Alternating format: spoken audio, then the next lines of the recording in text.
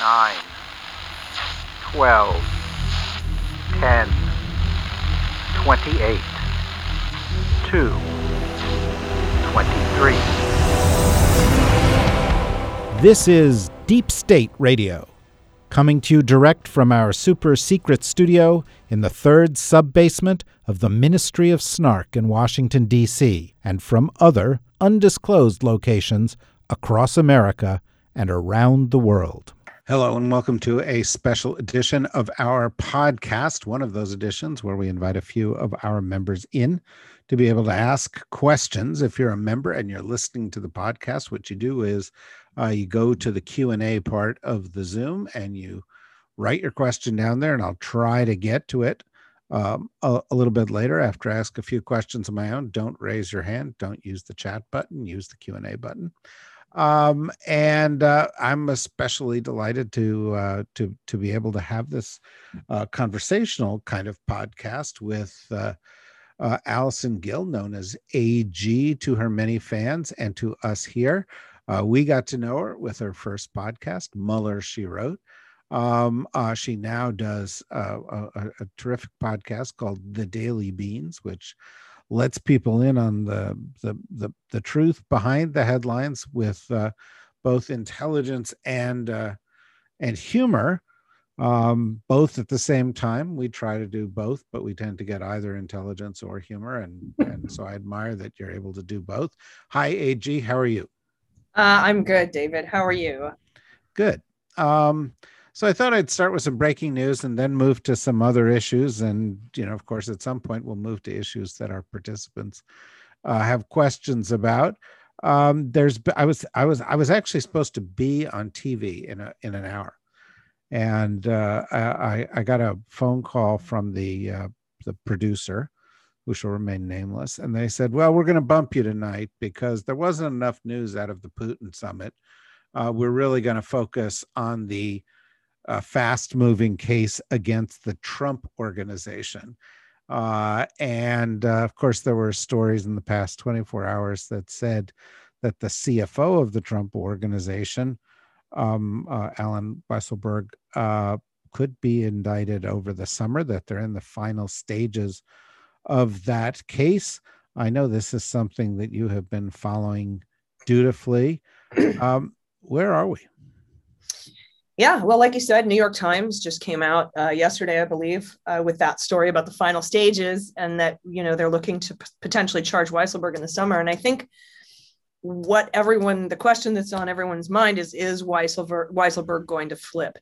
And we know that fairly recently, New York Attorney General Tish James said she was joining forces with the Manhattan District Attorney. She said she's already been criminally investigating Weisselberg since at least January, and that we got an announcement from the Manhattan District Attorney that they were impaneling a special grand jury to bring charges, and that's going to be the grand jury that decides whether or not to charge the executives of the Trump Organization or the Trump Organization on OCA, also known as Little RICO, and other tax evasion.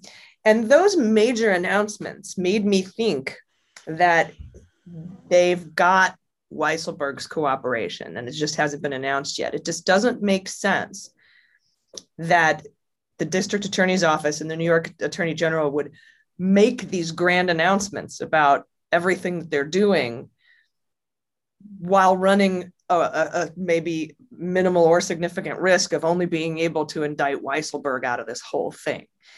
So my feeling is that he will flip, or has flipped, or is cooperating, or will cooperate, or they need to bring this charge over the summer to as part of the plea deal that he will plead guilty to. We don't know that. This is just my conjecture. I don't have any proof of any of this. And I don't have any confirmed sources that have said that that's what's going on. That's my gut feeling, though. And I think that we will be seeing charges. We do know from public reporting that Vance has said he's going to make a charging decision before he leaves office. And of course, June 22nd is the election in New York to elect a new district attorney that will take over next January. So it's going to be an interesting summer. What is it that makes you think that him flipping will be consequential? Let me put it in, or just sort of explain the little voices in my head, because this is, can be very therapeutic for me. But I've seen some of the analysis of this, and they say they're thinking of making a criminal tax case against Weisselberg. Is that of enough consequence to force him to open up in a world in which Trump can't give him a pardon, but Trump could certainly make his life, better or worse in the long run? So, I mean, it's not that he has no influence on this. And is dealing in that sort of realm of criminal tax case enough to make serious charges against the president of the former president of the United States, or is it going to be kind of, in the language of your podcast, small beans? Well, generally, prosecutors don't go after just criminal tax cases, right? Which is another clue to me that this is the pressure to get him to flip. But what consequence, right? Outside of some smoking gun document that Cy Vance already has his hands on from like Deutsche Bank or from Mazars, where they can prove that Trump or Junior or Eric or Ivanka or all of them knew that they were committing business fraud or tax fraud or insurance fraud.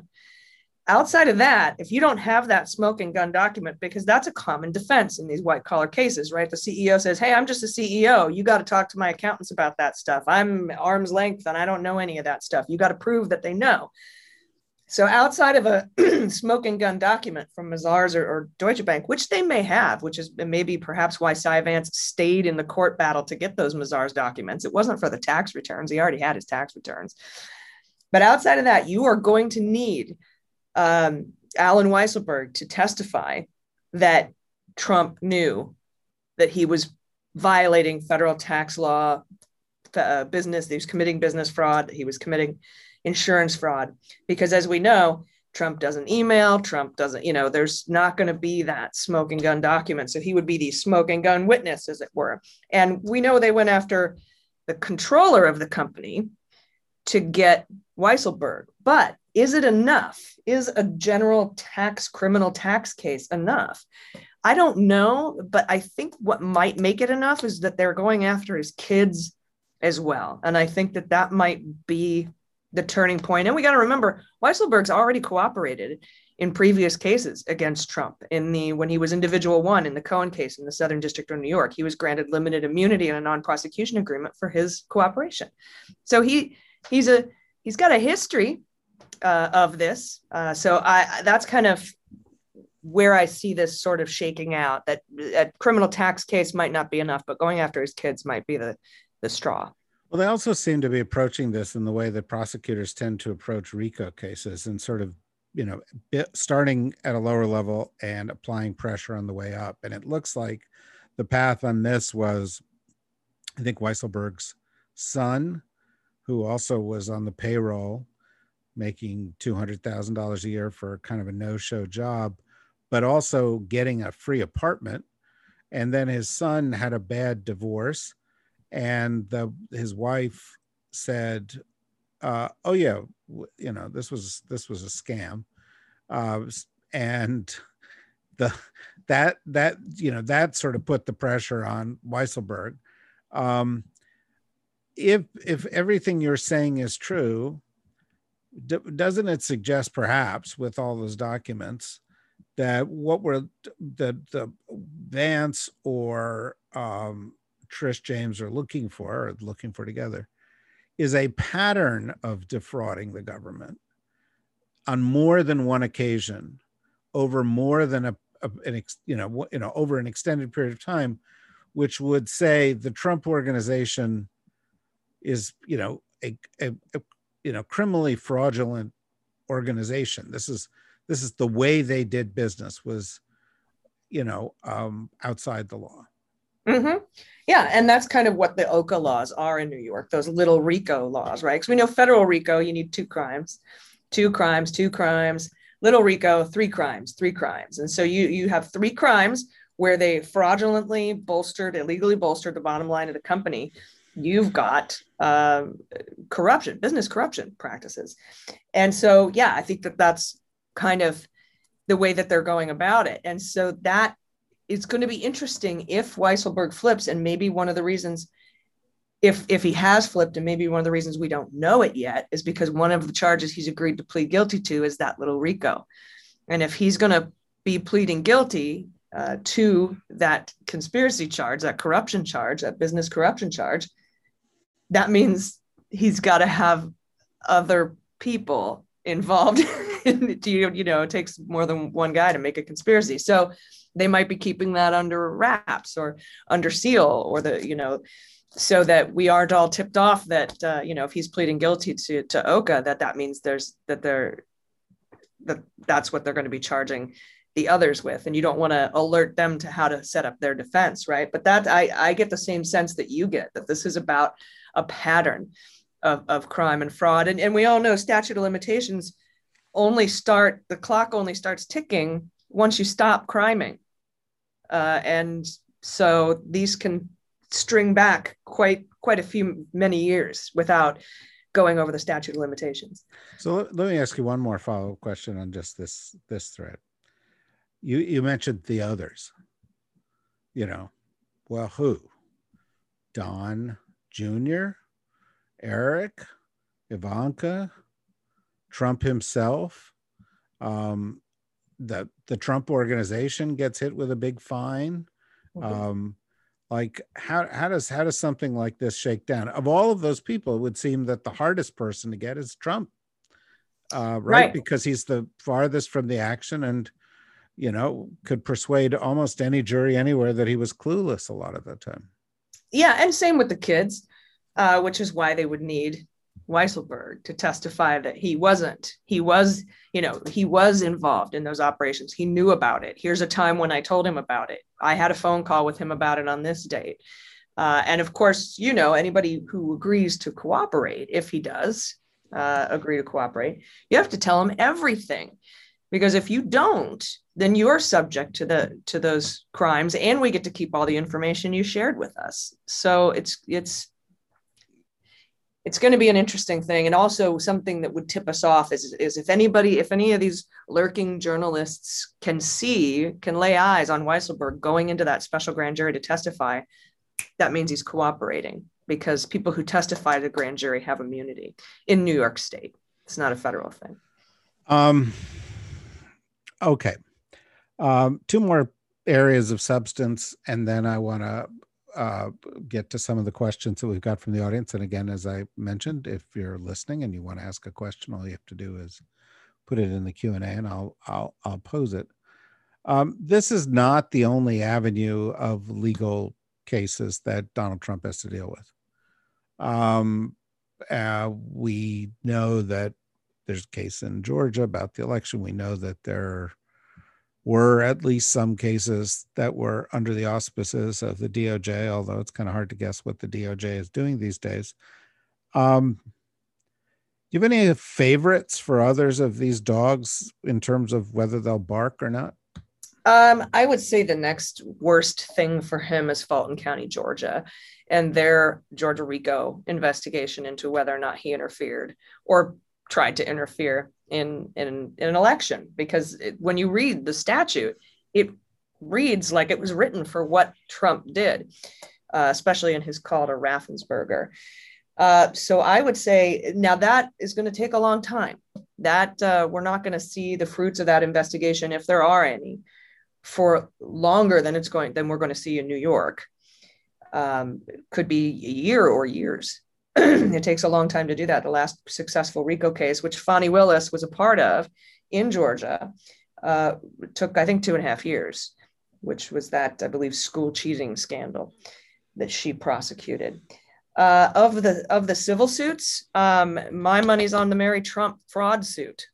We're still waiting to hear information about whether that lawsuit can go forward or not. But I think that particular lawsuit is where my money is. Any feelings about Jean Carroll? Yeah, I'm upset that the Department of Justice took up the banner for not the man, but the office of president. to defend, but that was not something the Department of Justice needed to do.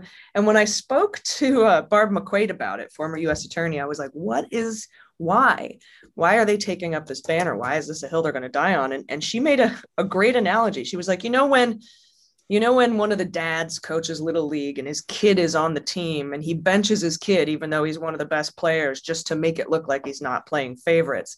That feels like what Garland is doing in this by taking up this case to defend the president. I was also, another decision by the Department of Justice under Merrick Garland I was upset about was the appeal and to release the second part of the Bill Barr 2019 memo, which was supposed to be justification for why they didn't pursue obstruction of justice charges.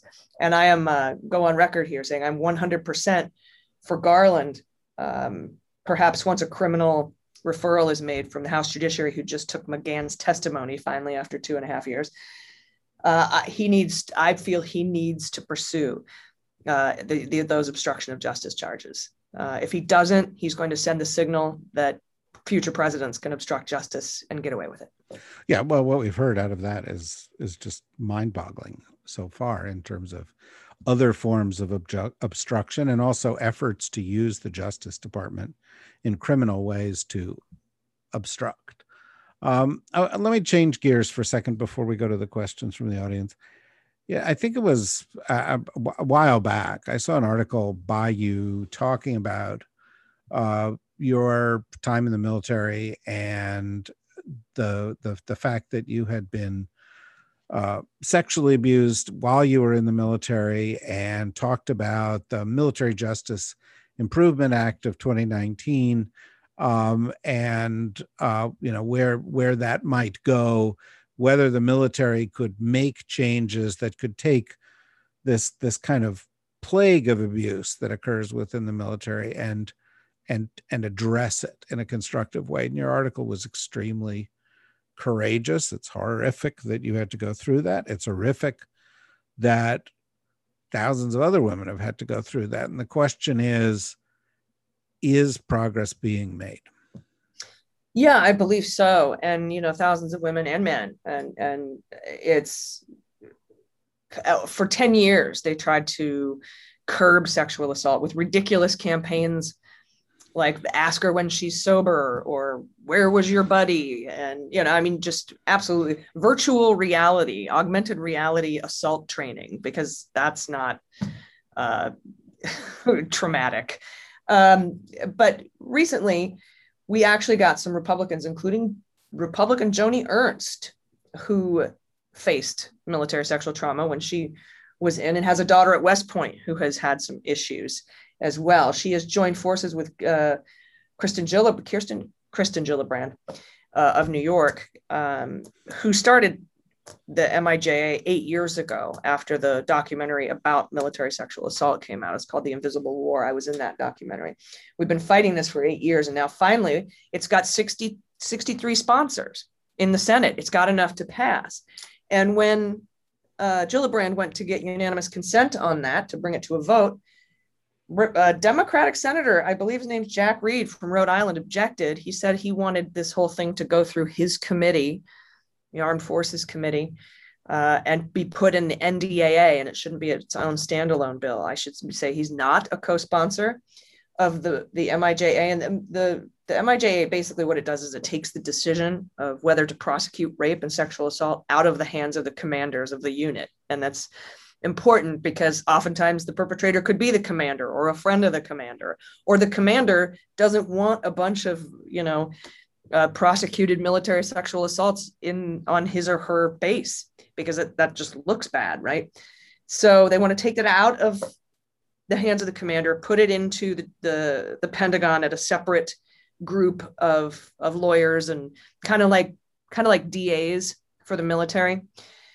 So that they can make they don't have a conflict of interest as to whether or not to prosecute those rapes. And they don't want to just do it for military sexual assault. They want to do it for all kinds, murder, violence, assault, those bigger crimes. They don't want the commanders to have to decide whether or not to prosecute those. And I think that's the way to go. Personally, I think it should be taken out of the military and the Pentagon completely and put in the hands of a group of civilian DAs and lawyers. But this is what 63 people have agreed to, and I want it to pass. Now, just because Jack Reed objected doesn't mean it's not going to come up for a vote. It will, but I think we have made significant progress. I don't think it's enough, but it's much better than the, ask her when she's sober campaign that they've been trying to run for the last 10 years. Meanwhile, sexual assaults continue to increase with the number of prosecutions staying the same. So it hasn't worked.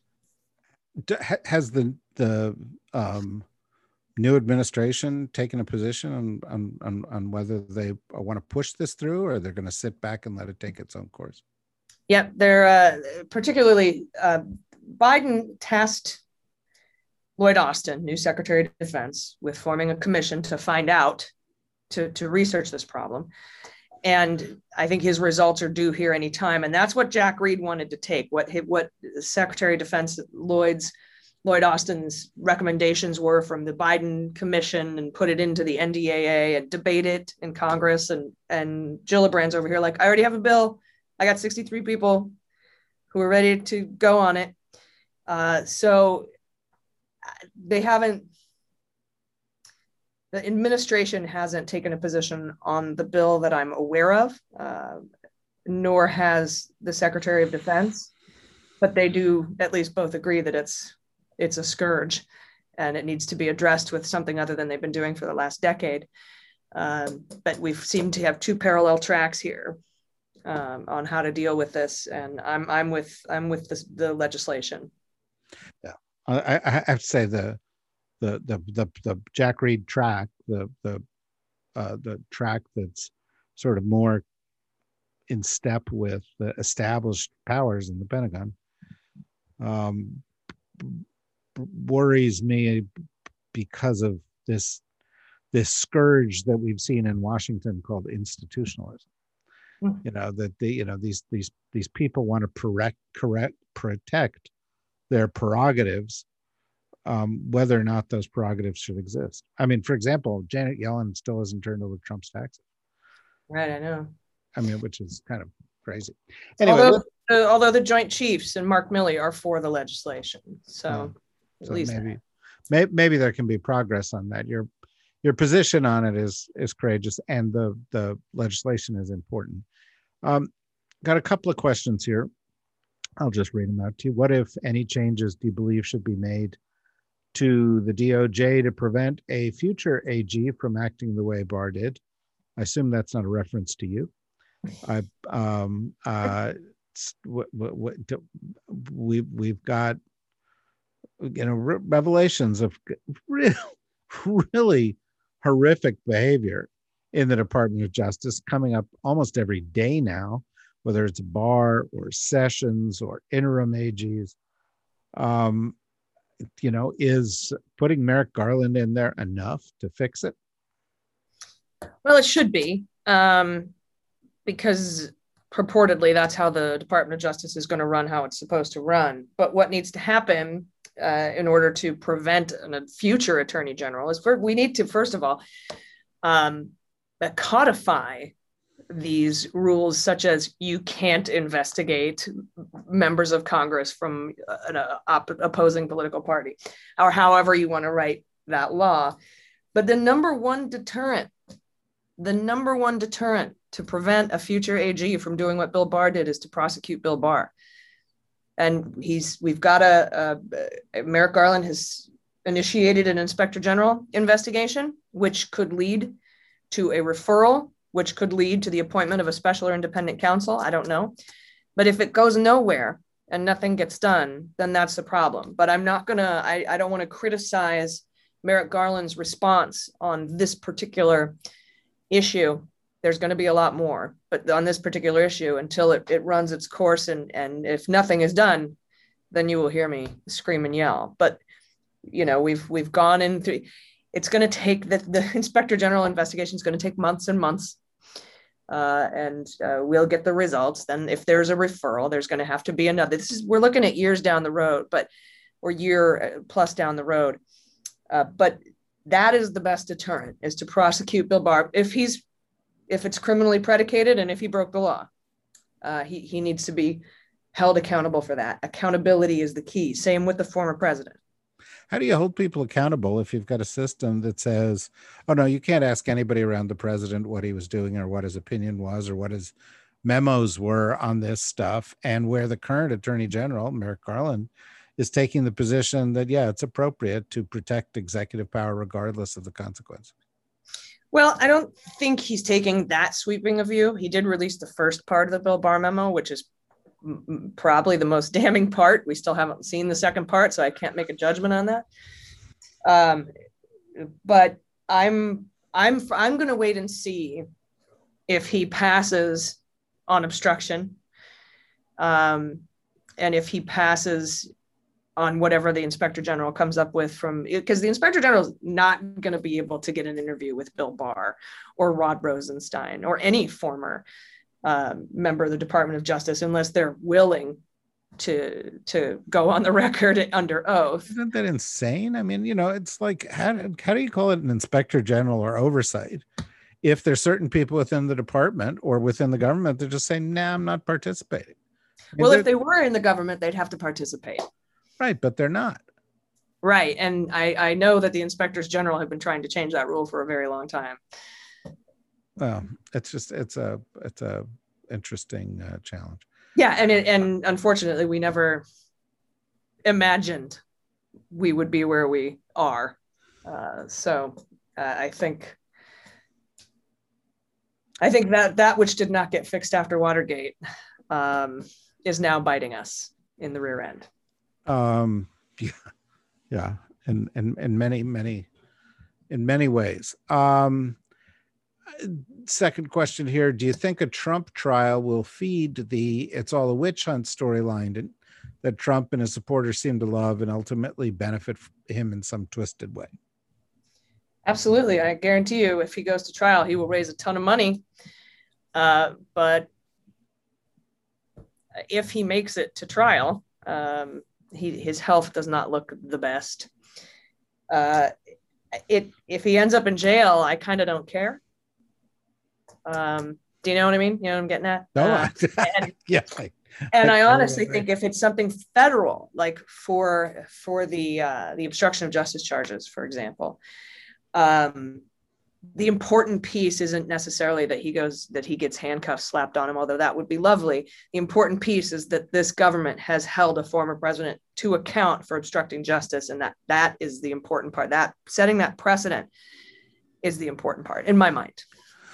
It would be if it were the case. I think we have this kind of dichotomy here where you say, well, we can't prosecute a sitting president, even though we actually can prosecute a sitting president.